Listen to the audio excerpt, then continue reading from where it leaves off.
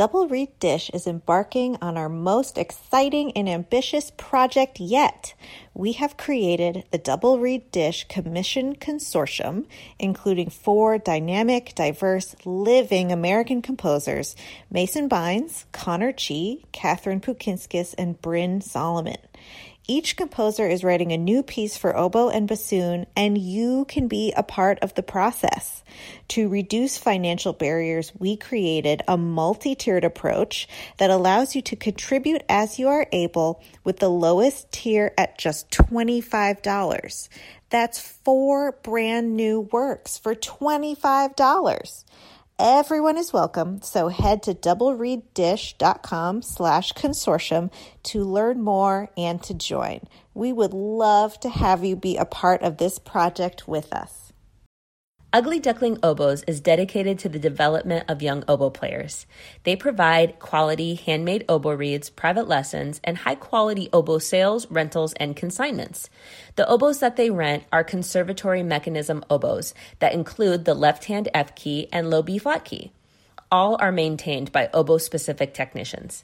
In-person lessons are available, as well as virtual lessons for students who live outside the geographic area or have transportation and scheduling challenges. They also offer online college audition coaching for high school juniors and seniors who plan to audition to be music majors. Visit uglyducklingoboes.com for more details on how you can set up yourself for success and sign up for their newsletter. That's uglyducklingoboes.com. Hey, oboists! Have you ever found it difficult to sort out when and how to find a new oboe or English horn? Oboe Chicago streamlines the process, providing personal and professional consultation and a large selection of lovely instruments. The process feels comfortable and thorough. Selection includes F. Larrey of Paris, Howarth of London, Covey Oboes, and Fox products. For a current listing of Oboe Chicago's selection, please visit www.oboechicago.com. For a credit of $100 toward shipping, mention Double Reed Dish when you call or email Shauna. Hi, I'm Galit Kaunitz. And I'm Jackie Wilson, and you're listening to Double Reed Dish, a podcast for oboists, bassoonists, and the people who love them.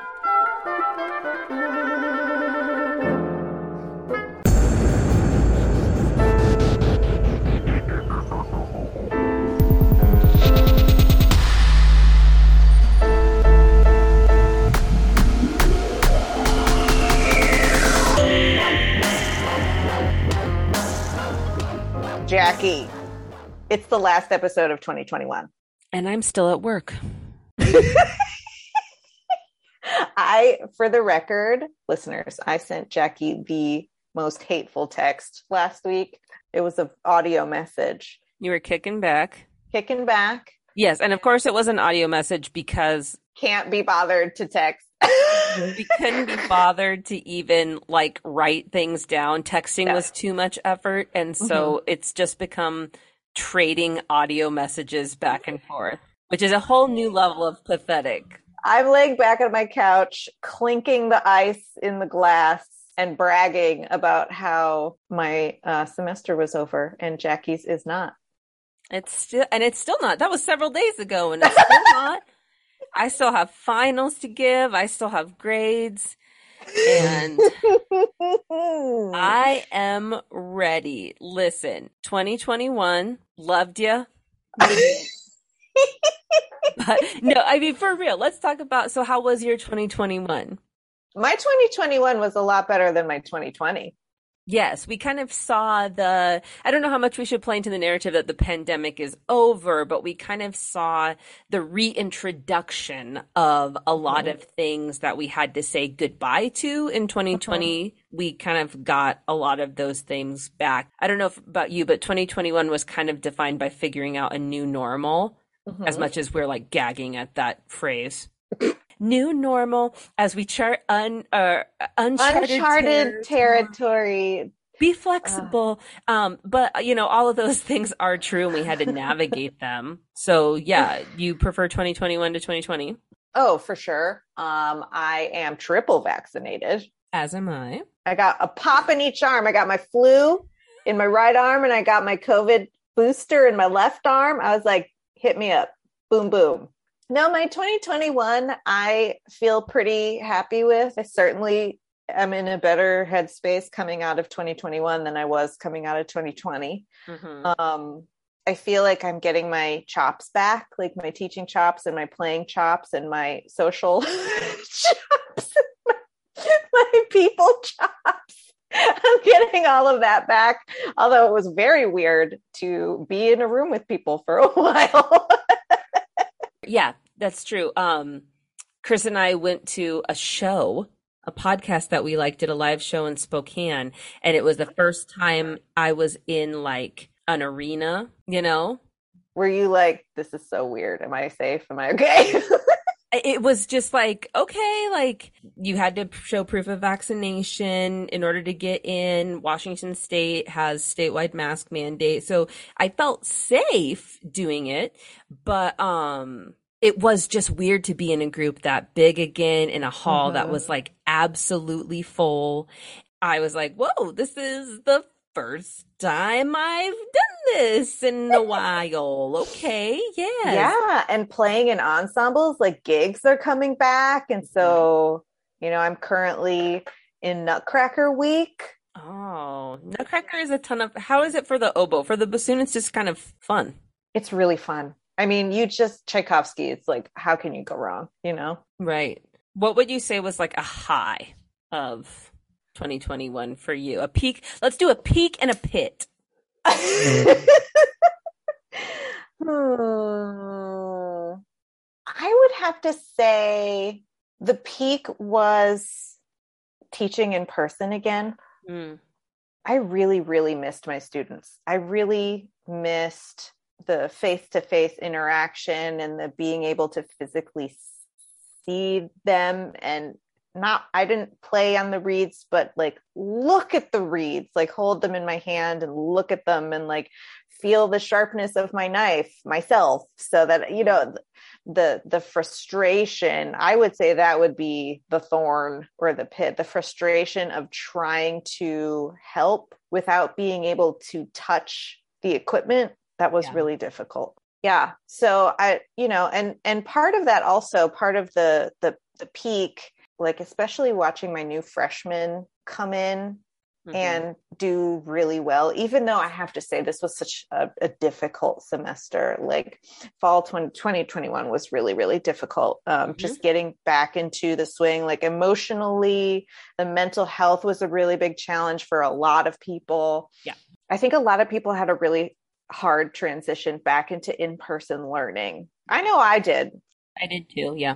I had a really tough transition. So it was kind of a mixed bag, but it was so wonderful to be able to hear people in person. And actually probably more than that was to be able to play in person. What about yours? Probably my peak would be the Jim Stevenson concerto that I did in October, because I agree with everything you said. My pit would definitely be, it sounds so dour to say my pit would be this semester, because that's not true. But yeah, my pit would be kind of the fatigue that I felt coming back. I did feel like certain things seemed like more work, even though I know it's the same amount I was doing before. Things made me more tired. Just coming out, emerging again, I did. And I feel kind of more exhausted at the end of this semester than I remember feeling at the end of normal falls. Yeah. Losing my steam, I guess, at the end has been my pit. Yeah. I just kind of feel, not to be corny, but I feel like I'm at home.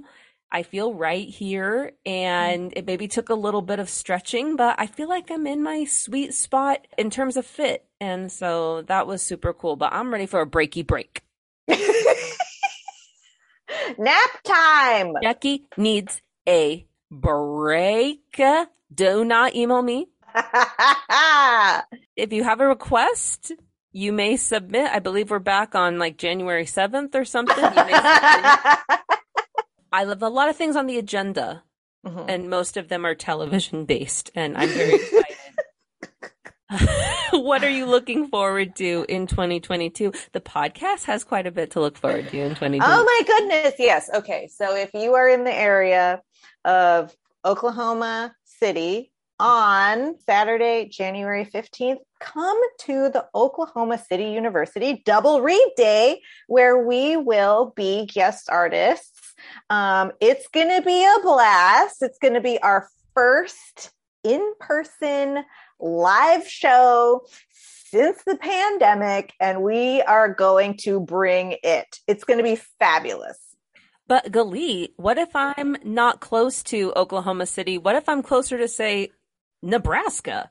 Well, funny you should mention, but if you are in the Lincoln, Nebraska area on February 12th, you can come to the University of Nebraska Lincoln Double Read Day and hang out with us there live.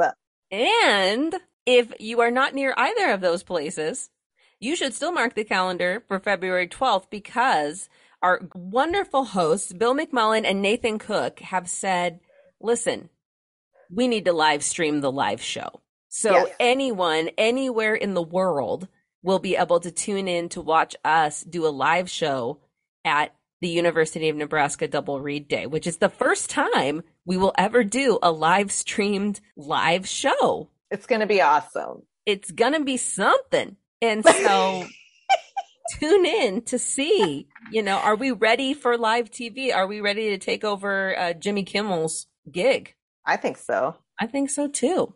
And also, thank you. And special shout out to Rachel Maxo and Anna Resnick Henson at Oklahoma City University, who are having us there. So please come hang out with us. We miss seeing your beautiful faces in person, and we would love to meet you IRL.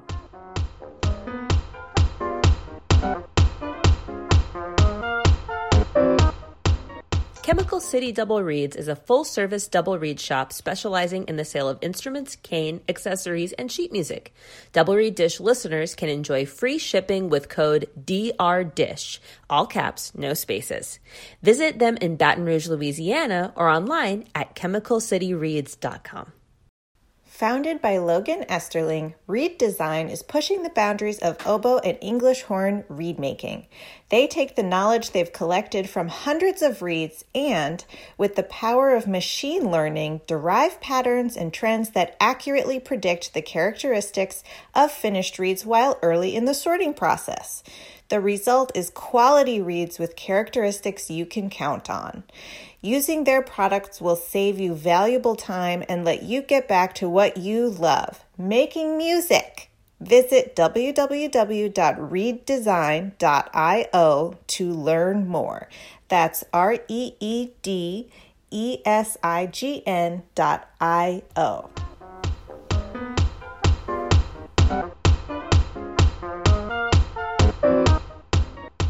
We are delighted to welcome to Double Read Dish Dr. Susan Tomkowitz, Professor of Oboe at Columbus State University. Welcome. Hi, thanks for having me. We always love to start by hearing how people came to their instrument. So can you talk to us about how the oboe found you? Yeah, I started on the flute in fourth grade. I was destined to play the flute because I had older friends that, had gone through the band cycle and would play flute. And when we'd have our parties and sleepovers and whatnot, I would always want to go to the friends that played the flute so I could go and play their flute when I went over to their house. And so finally, when it came my turn, we got to pick our instruments, and I was like, I got to play the flute. And I remember when my dad went to the music store, the day that he was going to pick up my flute, and he came home and he said, I'm really sorry, they don't have any more flutes. I had to get you a trumpet. And I just sobbed. But he was only joking. He had the flute. He was playing a joke on me, but he didn't realize how much I wanted to play the flute. So I started taking some lessons at one of the local music stores, and went through a couple of teachers, but the woman that I studied with pretty much from 8th grade through high school, she was this tiny woman, scared the bejesus out of me. She was I learned so much from her. I look back and I'm like, oh my God, she was a really hard teacher, but I learned a ton. When I was in 8th grade, I went to a lesson once and I was like, I kind of would like to take up a second instrument. What should I do? And she said, I think you should play piano or oboe. And I said, what's this oboe thing you speak of? And she's like, it's a double reed instrument. I'm like, I want to do that. I had no idea what it was. And so that's kind of how it started. I picked it up, started to take lessons. I was really fortunate to have private lessons through high school. So I would take oboe lessons and flute lessons at this music store. And through high school, flute came very easy to me. And oboe did not. And so like oboe was always my second instrument. And so throughout high school, like I was flute first. And then like I would do kind of some oboe stuff. But of course the band director wants you to play oboe because there's 29,000 flutes in the band. So that's kind of how it all started. I went into undergrad as a double major in performance in both flute and oboe, which like, even when I say it, I giggle because it's kind of ridiculous. But again, like so many flutes and they, so few oboes where I went to school. And so they really wanted me to focus more on oboe. And I started to realize like, yeah, there are a lot of other flutists that are as good as me, if not better. And I hadn't experienced that in high school. So it's just like, maybe I'll do this oboe thing for a little while and see what happens. So that's kind of how I started with music and how oboe came into my life somewhat randomly, I guess. Mm-hmm. Talk us through your training and educational journey. Yeah, I went to the University of New Hampshire for my undergrad. Got a Bachelor of Arts. I didn't even know what that meant at the time. Like all I knew was I was doing music and that's kind of all I wanted to do because that was really all I was ever good at when I was younger. But I had no idea what that meant at the time. And so, I was doing this degree in music. I call it my wasted degree because I was not focused and I had no idea what I was getting myself into. And then I went after undergrad, went and did a year of my master's, and it just didn't take. Like the planets were not aligned, and nothing really worked out. And so my boyfriend at the time, who is now my husband, Bill, he had moved out with me, and I was like, I don't know what I want to do anymore. Let's do what you want to do. And so we were from New Hampshire, so he wanted to move back to New Hampshire, and he was a rock climber. He wanted to open up a rock climbing gym. It never happened, but like we lived in the real world for 3 or 4 years, and I was like, I think maybe I should go back to school and like get out of the kitchen. Like I was working in kitchens and Mountain Lodge, their cafeterias and stuff like that. I'm like, I don't think I want to do this anymore. So I started to like practice again. I had really put my instrument away for a while. Started to practice again, got back in touch with my oboe teacher from high school and started to study with her. And then she sort of left. She moved to Mexico, and I took over all of her teaching and a lot of her gigs in the tri-state area of Maine, New Hampshire, and Massachusetts, and did the freelance thing for about a year and a half. And then I was like, I should go back to school and finish my master's. And so I went to the University of New Mexico, spent a couple of years there, and really liked being a student and loved, I was totally different. I was like, I had grown up a whole bunch and cared about my education and like really was super focused. And you gave me homework and I was going to do it probably twice because I wanted to get all the points for everything. And so when I finished the master's, I was like, I'm not done. I really would like to continue studying. And so ended up at UT Austin with Becky Henderson, and was performance driven at the time. Like my plan was to take auditions and get an orchestra gig. But during the doctorate, I really found a love for teaching at the college level. So I had done some work with undergrads and non-majors, and I used to teach the freshman read class. We called it freshman slice and dice. And so that's sort of how, like, wasn't my plan going in, but that's sort of how I ended up coming out. And in a lot of ways, like, I don't know what would have happened if I had stayed on the orchestral route and where I would be and what I would be doing now. But I think the academic route is good for me. It's like, I think I'm well suited for it in some ways. Could we hear about you embarking on and pursuing that path once you decided that you wanted to pursue academia? How did you find yourself at Columbus State? Yeah, my last year of my doctorate, so I had the teaching assistantship for 3 years. I think that was the maximum that you could have it. And I had gotten to UT the same year that Becky Henderson started. And so I was her first teaching assistant. And so I finished up pretty much everything in the 3 years. I think I had like my document, my big document, and 1 or 2 recitals left in my 4th year. And so I was like, I didn't play in the ensembles. I just was doing like the bare minimum of the things that I had left to do. And there was a need for an adjunct teacher of music appreciation at Texas Lutheran University, which was like, I don't know, 45, 50 minutes away. And I don't remember how I even knew about it, but I like went to Becky and I'm like, so I got this email for this thing. Like, I'm not sure I want to do it. She's like, you're doing it. I was like, oh, okay. And so that was some tough mama love there from Becky. And so I did it. And they happened to have like a couple of oboe students too. So it was like I got to teach the oboe students too. And that was transformative because I was a terrible public speaker. Like I could put my instrument in my face and play pretty much in front of anyone. But if I had to speak in front of some people, like that was bad. I was not gifted there.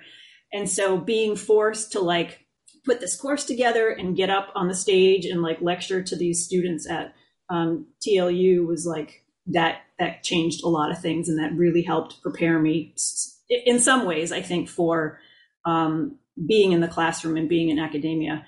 So when I graduated UT, there was a year position at Luther College. So I was there for a year in a position it was oboe and theory. I had to teach theory. And so when I interviewed, I went up and they're like, can you teach theory? Sorry, my dog's going to join me here in a second. That's great. We love dogs. Hey, Porter. I was like, sure, I can teach theory. Like, I couldn't teach theory. No, you just say, yes. Can I have more, please? Exactly. So yeah. I got up there and I did really well with the oboe students, and I did okay by the theory students, but I had no piano background. So like looking back to when the flute teacher was like, you should take piano or oboe, I'm like, I maybe should have taken a piano because none of my degrees required piano. So like, here I am, I'm like, I can play a scale with one hand, but that's about all we get. So I had to, I took piano lessons while I was like trying to keep up just enough to be able to get through the theory classes. And then I had to also teach the double reed methods class. So like I had to kind of learn bassoon a little bit there to do the double. So like focus was barely on oboe. Like it was really hard to sort of keep up with my own playing because I was trying to learn all these other instruments to teach those classes. After the year there, got another year position at Bowling Green State in Ohio. And that was a much different environment and was a little bit better suited for me, I think, but only spent the year there. And then I was a candidate for another year position. I was like, oh my God, I don't know that I can do this again. It was another year position at Ohio University. And I got a call from Christy Beard, who is the flute teacher at the University of Nebraska in Omaha, who I had known from UT Austin. She just sort of called me out of the blue one day. She's like, hey, what are you doing? I was like, I don't know. I'm about to interview for a 3rd year position in a row. And I'm like, I'm trying to decide on that. Or like, do I just move back to Austin? Because I was pretty well connected in like freelancing and teaching, private teaching down there. Mm-hmm. She's like, well, can I throw an option out at you? And I said, sure. She's like, we're looking for an adjunct oboe teacher. She's like, it's not going to be much. We can probably throw you a section or 2 of music appreciation. And that's all I can promise you to start with. But like, might you be interested? I was just like, sure. Like, then at least I can go there. I can spend however long I want to and like not be tied to a year position. And I also sort of had the feeling that having a long string of year positions on my resume was probably not going to look good after a while. And so I pulled myself out of that job consideration, and we moved to Omaha and started teaching the couple of oboe students that they had, and some appreciation. In my second year, they needed a music history teacher. So again, like we were just saying, can you teach music history? Yeah. Sure. Why not? And so it was just like scrambling to try to get that all together. But had the opportunity to sub quite a lot with the Omaha Symphony, and Omaha's a cool little town. So that's what I've heard. It really is. So we were pretty content there. We actually bought our first house there. And I knew after our first year, I'm like, as soon as we buy a house, I'm going to get a job and we're going to have to move, which is exactly what happened. But we spent a good couple of years there. And I think I had interviewed for the real position at Ohio University that had come up, and went out for the interview. It was like mid to late fall of whatever year that was, 2008. Maybe, and had just gotten home from that interview. And I felt, okay, that was a heavy theory job, which Michelle Fiala was far better suited for than I was. But came home from that feeling okay, and saw the posting for the Schwob School of Music here at CSU. And I was just like, I've never heard of this place before. Do I want to move to Georgia? I'm like, I need a job. I should go ahead and apply. And so I did. And the rest, I guess, is kind of history. Like, it was a whirlwind interview. I still don't quite understand how it all happened. I was at Busch Gardens in Florida with my family in February, and I got a call from the chair of the search committee, our former bassoon professor, Ron Wharton. He's just like, I think it was like Thursday or Friday. He's just like, hey, we'd really like for you to come for an interview. I was like, cool. I'm like, when is that? He's like, could you come on Monday? And I was like, okay. and what was going on? Like, I was there that week. The following week, I had guest artists coming in on Thursday, actually Becky and a former bassoon colleague, Nate Zeisler, who I was at Bowling Green with. They were coming in Thursday of that following week for a double reed day that we were having. And I was like, Ron, it's really not the best week. Like, any chance we could postpone 1 week, because that's when our spring break. He's just like, no, we really need it to be on Monday. I'm like, alrighty, I'll make it work. And so luckily I had brought my oboe like on vacation with my family, much to their dismay, because they heard me practicing all the time. I remember my niece being like, can we change the station? I was like, oh, that's cold. That's really cold. So I agreed to come out on Monday. He's like, oh, by the way, we're going to need you to teach a lecture on Wagner for the music history class. I was like, alrighty, perfect. So we flew home on Sunday. I was very lucky that one of my very good friends at UNO, her husband was the cello and the music history teacher. So we flew in, I went to campus, he met me in his office, and we put together this lecture on Wagner. And like, he saved my skin basically. And so flew out on Monday. I was in town, I think maybe 16 hours, went in and did the thing and left. And it was about a week later, I think, that got the call and offered me the job. And I was like, cool. And so came out here not knowing if it was going to be like a stepping stone kind of job or what, but 13 years later, still here and don't really plan on going anywhere. It's the quality of the program is fantastic, and the size of the school and my colleagues and everything. It's like, it's the perfect fit for me. So super happy. What a chaotic journey.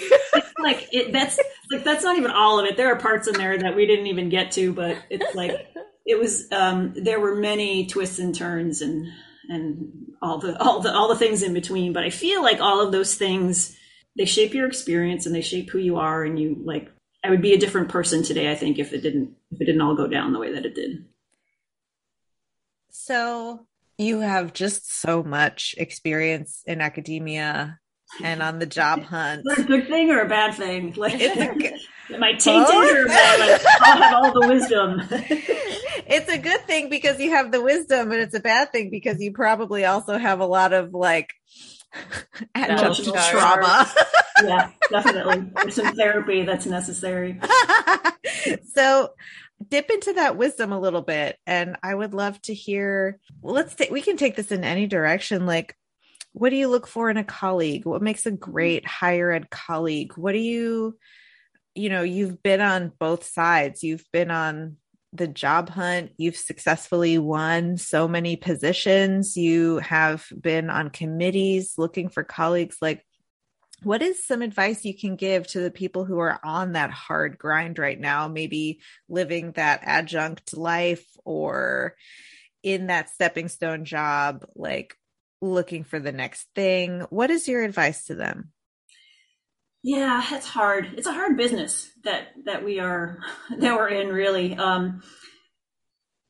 As the interviewee, I guess, in any job position, I would say, like, your job is out there, and try not to get too discouraged when year position after year position after year position, and like you're not landing any of those positions, and like then you're adjunct for a little while. It's like there's a journey, I think, that needs to happen, and eventually you'll find the place that is best suited to you and like where you're the best fit, ideally. When we interview, I think it's like interviews are such a funny thing. Not double reed dish interviews, double reed dish interviews. It's delightful. Academic position interviews, I guess we can say. It's so funny because it's like, on both sides, and this is partly just me, I think, in my personality, like I'm a very real, down to earth person, and Can confirm. yeah, but I can't expect that from everyone. But I would, if I get the sense that someone comes in and they're genuine, like they get the skills, they get the CV, they've got some experience, and they seem like a genuine person. That's the kind of colleague I tend to lean towards, because disingenuous people, it's like I can smell them a mile away, and they really turn me off very quickly, and I sort of don't want to be anywhere near them. But we have all kinds of colleagues, right? And we have to learn to navigate the hallways and the life of academia with everyone. So, I mean, I can exist with pretty much anyone. Am I going to seek out opportunities to play music with everyone? Probably not, because like I kind of want to like you, right? if I'm gonna share some music and have some fun. Mm-hmm. But for me, it's like, be real, be genuine, mm-hmm. Be yourself. Be yourself, absolutely. And mm-hmm. when you're on the track, whether it's doing orchestral auditions or like academic position interviews, like hang in there, I think. It's like that poster with the cat hanging. Yeah, hang in there. Switching gears a little bit, you are very engaged in commissioning and creating new works and expanding the repertoire for the oboe.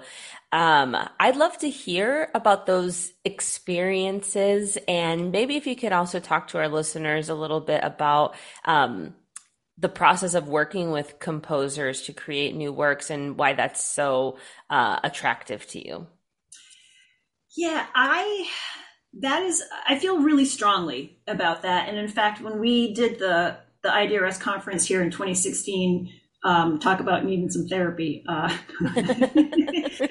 glad we did it. But that was a lot. We created something new, and we did a new like composition contest, because we want to introduce new repertoire into the organization, because I kind of feel like that's part of the function of the organization, right? If they're not going to support that, then who is? Mm-hmm. And so we were super happy about that and introducing that into the conference here. I think it kind of died for a couple of years, but I think it's back. Like I think there's fresh perspectives now in the organization, and that's really exciting. I just feel like it's part of my role as a musician and an educator. Like, I feel like I need to be making some contributions, and that's one thing that I feel like I can do. So kind of everywhere I go, like even back at UT, like I made some friends with some composers, and I'd be like, hey, you want to write me a piece? And so like that's kind of how it started, with just asking some composer friends to write pieces. There was a composer on faculty at UT that he had done a project. It was actually super cool. It was a collaborative project with like dance and art and film and music, and he needed English horn for that. And so it was a recording session, and I did whatever it was he needed to do, and then like was able to go and see the final project, which was super cool. And so I think the year that I was at Luther College, I commissioned him to write me a piece for English horn, because I really liked the writing for that project that he did. And for that, it was kind of like I wanted with electronics too, because he was an electronic composer. And so just kind of gave him free rein. And I was doing the premiere of that at I think it was the Ball State conference. I have no idea what year that was. It's probably like in the early 2000s. And he gave, like, finally coughed up the piece, like really late, like, dude, I need the piece because the conference is like in a month. And so sent it to me, and it was insane. Like, oh my God. Like, happy that are like physically not possible. I'm like, because I'm imagining like English horn, expressed lyric lines, and I'm like all the notes and all of the world to happen in like 30 seconds. And what had happened was he sent it to me, and then he left town, like he was traveling, and so he couldn't revise anything. So it was like I was kind of stuck with it as it was. And so I worked so hard for that month. Like I remember the room on campus that I was just holed up in, because it had gear that I could be playing the recording and like just practicing. And I like spent days, like every day for that month, just working out this piece, and managed to pull it off. But oh my God, that was so hard. So kind of learned my lesson a little bit, like, you can give the composer free rein, but maybe check in with them every once in a while. Right. Make sure you're happy with how things are going. Progress check. Progress check for sure. And like, give yourself enough time to prepare the work before you go do a world premiere. So I was really on like the electronic music track for a while, and had done some other commissions, and then honestly I just sort of fell out of that, not because I don't like those electroacoustic pieces anymore. It's just sort of, I don't know, life went in a different direction. But still, like, composers that I happen to run into or that I'm working with based on the different places that I've been, which I guess that's one of the upsides. Like, I've got a piece that Brooke Joyce, who I was at Luther College with, had written me. I've got colleagues here that have written pieces, former students, some of our alumni here from Schwob, we commissioned. So we did 2 pieces in Spain. One was from a former student, Nathan Hudson, and then the other piece was James Ogburn, who is our theory and comp professor here. And so a lot of times it's just like, ask the composer, and if they're game, then cool. The latest thing that we just did was Chrysalis, Alyssa Morris's piece for English horn and piano, that of course the amazing Carolyn Hove had done the original commission for, and gave the world premiere here actually in 2015, the last year that we did the English horn master classes with her. And then, if I'm remembering right, because IDRS brain is a little fuzzy, we had her play on one of the evening concerts at IDRS when we had it here. And I just kind of fell in love with that piece and thought that there were so many opportunities for beautiful colors that I talked to Alyssa and asked her if she would rescore the piano part for like small chamber orchestra. Oh, cool. Yeah. And she was down, and I'm like, let me ask Carolyn first to make sure it's okay with her, because it was her piece initially. So she was just like, yeah, sure, that sounds like a great idea. And so Alyssa did that for us.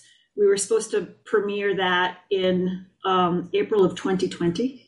So what happened? So we actually just did the premiere this past Sunday. Oh, good. Yeah, so that got canned, and then we tried to do it, and then finally we just did it.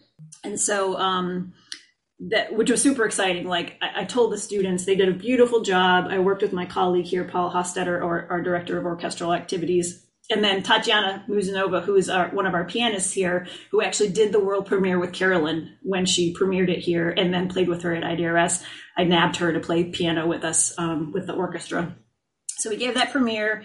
It was very exciting. I've been with that piece for a really long time, so I was really ready to do it and see it in my rearview mirror.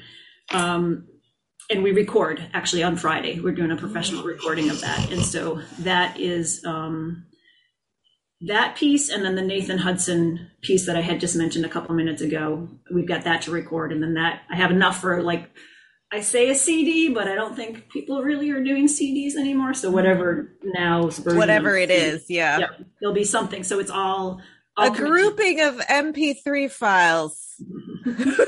Yeah. So I'm excited because it's all things that I'm putting out there. And hopefully other people will like some of the music and want to play it too. Mm-hmm. I would also love to ask you about your background in yoga and in body health and how you got there. I had tried yoga off and on. I remember when I was in Albuquerque, going to UNM, a friend of mine and I, they had it was almost like a continuing ed division of UNM, and we were just looking at the catalog, and there was a 6-week or 8-week Ashtanga yoga class, and we're like, that sounds fun, let's try it. And so that was the first time I sort of got the yoga bug, I think, and was going consistently until we moved to Austin, and then I was a doctoral student and a teaching assistant, and my husband was also in school, and I was too poor to do any yoga classes.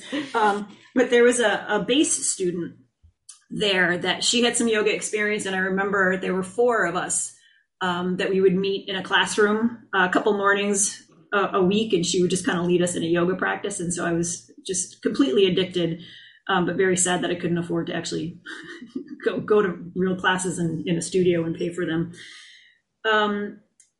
And then it kind of fell by the wayside. When I moved here, one of my voice colleagues, Shelley DeBryan, in the first semester here, she was just like, oh, I go to this yoga studio. You should come with me sometime. And it took me about a semester to finally go. And I finally did. And I was just like, oh, man, I remember how amazing this was. And I'm sorry that I let it go by the wayside for a few years. But just at that point was completely addicted and went regularly. And got to a point where I wanted more out of it. I did not want to be a yoga teacher because I tell people what to do all the time, in academia, in lessons, you're telling your students, teaching and whatever. And so that was not what I wanted, but I wanted to deepen my practice. And so kind of had the idea that I wanted to do a 200-hour certification. And it took a while for the planets to align for me to be able to do that because there was nothing in town that offered teacher training, but there was studios up in Atlanta and studios in Auburn, but the dates just never worked out because it would be 8 weekends, and 2 of the weekends I would have stuff at the Opera House or Columbus Symphony, or things just didn't work out until finally, I think it was the summer of 2017.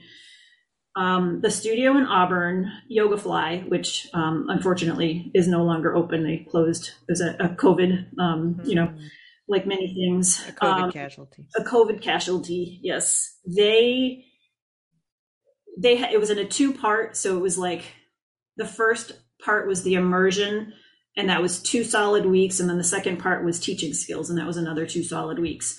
And I could do the immersion and part of the teaching skills, but that summer we were celebrating my parents' 50th anniversary, and my mom had booked the whole family on this like trip to Yellowstone. So it was like, I can't. Killer. Yeah. Yeah. I talked with my teacher, and she was just like, well, why don't you do the immersion? And she said, I'll offer it again next summer, and you can pick up the teaching skills next summer. So that's what I did. So I did the first half in 2017 and finished it up in 2018, but realized, especially when we got into the teaching skills part, that I'm like, in order to really embody this, I got to teach it. And so now I'm a yoga teacher, which I really enjoy, but there's a difference between being the teacher and like being the student on your mat and just really being able to like be inward and doing your own thing. Yeah.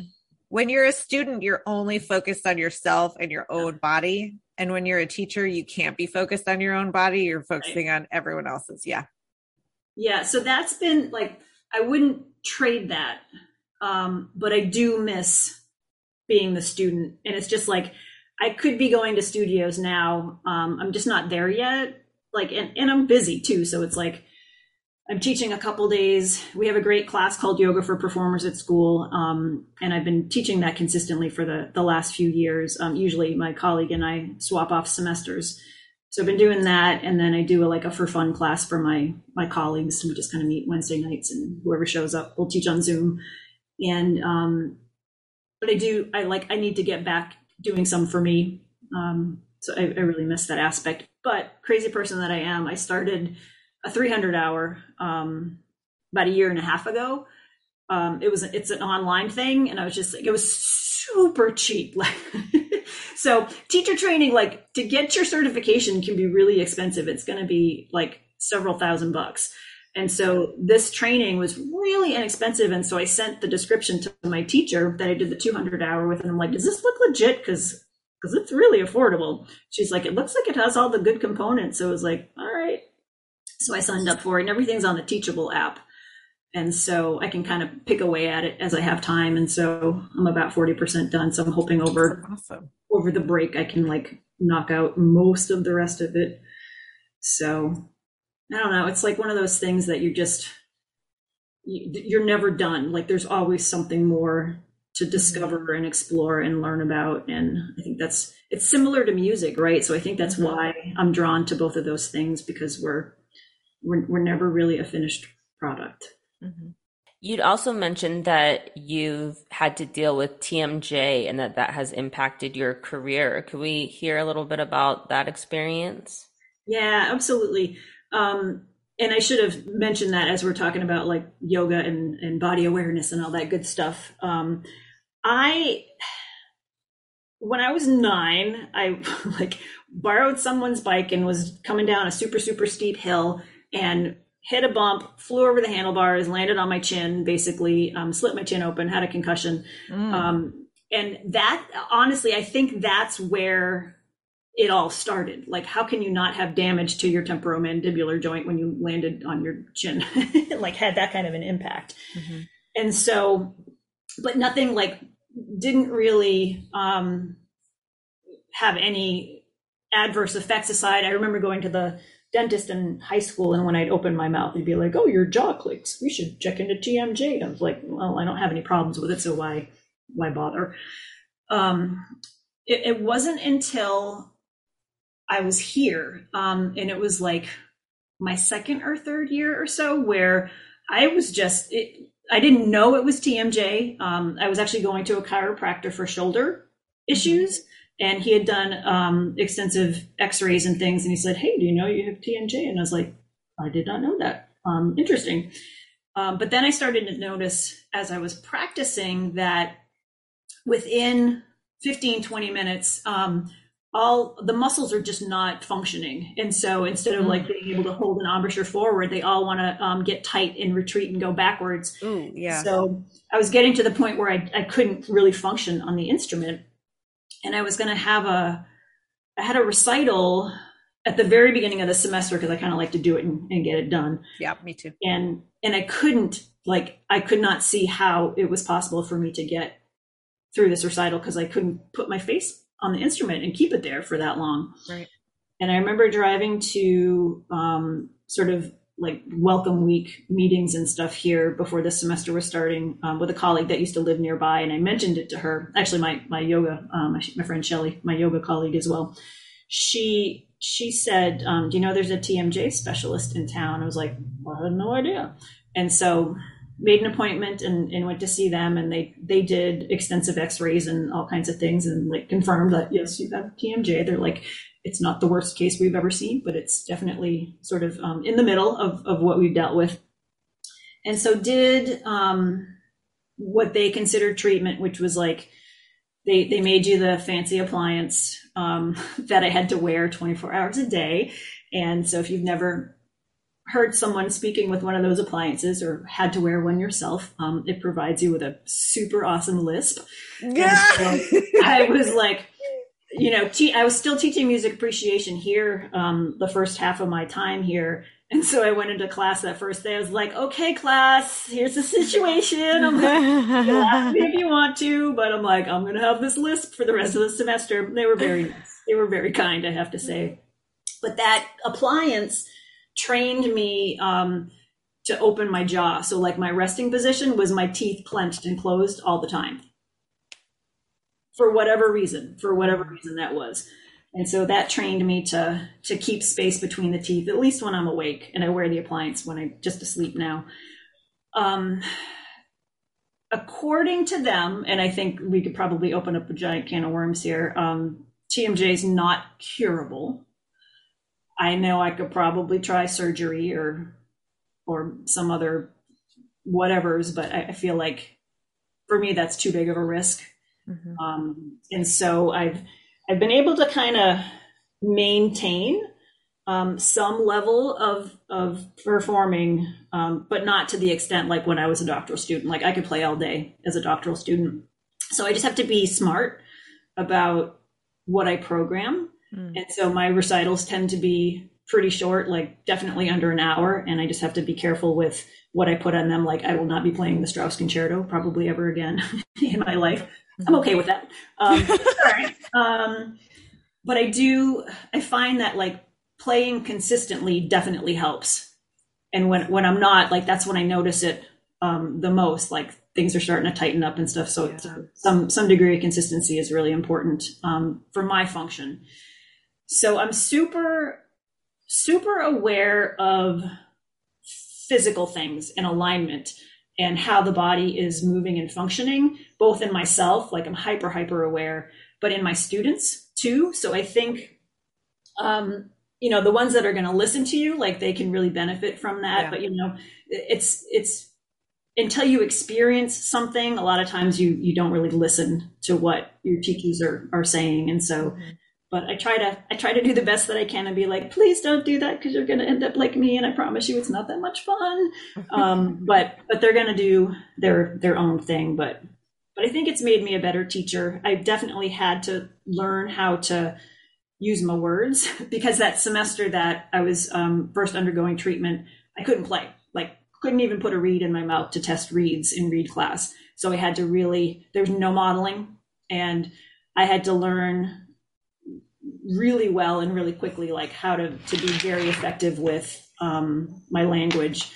And on the flip side, my students had to also like adapt because they had to learn how to really assess their reeds and their crows because I couldn't do it for them. Seems like a skill that came in handy in the last year and a half or so. Right, exactly. Yes. Yeah, for sure.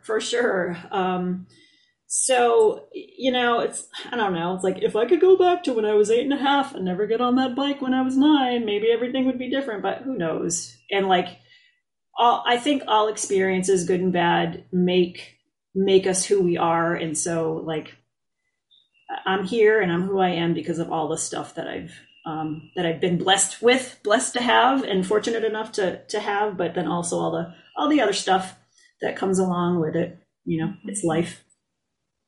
Would you regale us with a favorite memory of a past performance?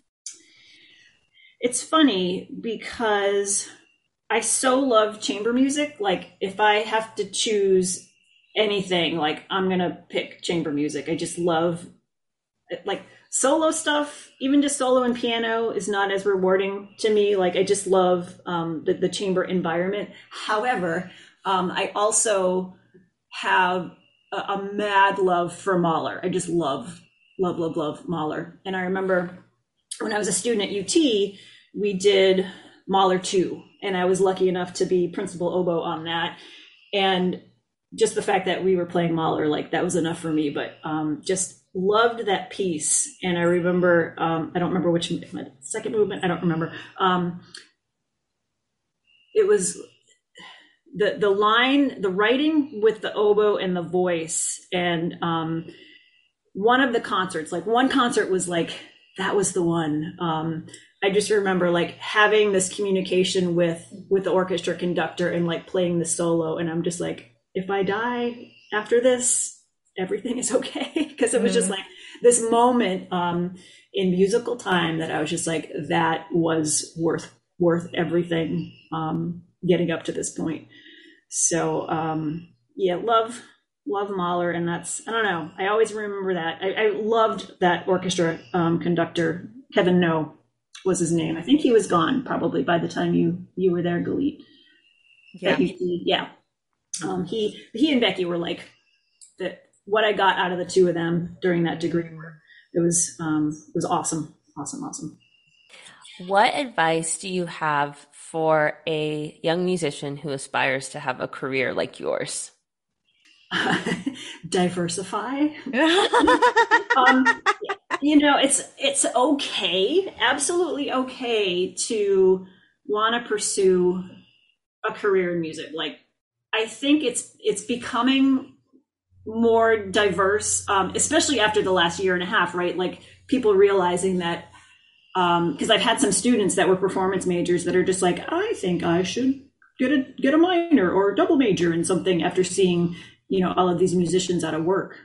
But I think it's also to realize that it's not just a 2-track thing, right? It's not just performance or education. Like there's so many other areas where you can contribute to the world of music. And I think that's the biggest thing that I try to encourage my students with. Like if they're coming in with just one or the other, I'm just like, what are your other interests and how can we weave some of those things into what you could do and what your contributions could be to the musical world.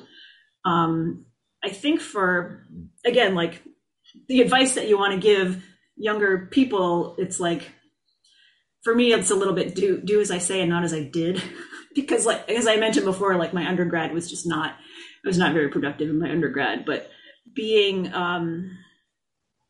present. Like if you're going to do the thing, if you're going to, whatever it is, really do it. Be present, be productive, be mindful. So the time that you're spending doing all these things, like it means something and you get more out of it and you become better because of it. Doesn't mean like don't do other things and don't have fun, but like make the time that you, this can get really deep, make the time that you have on this earth, like make it mean something.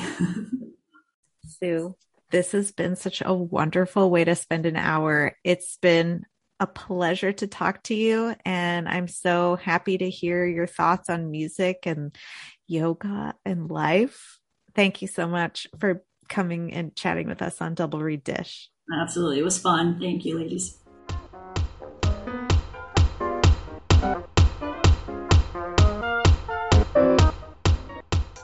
Thank you for joining us for that episode.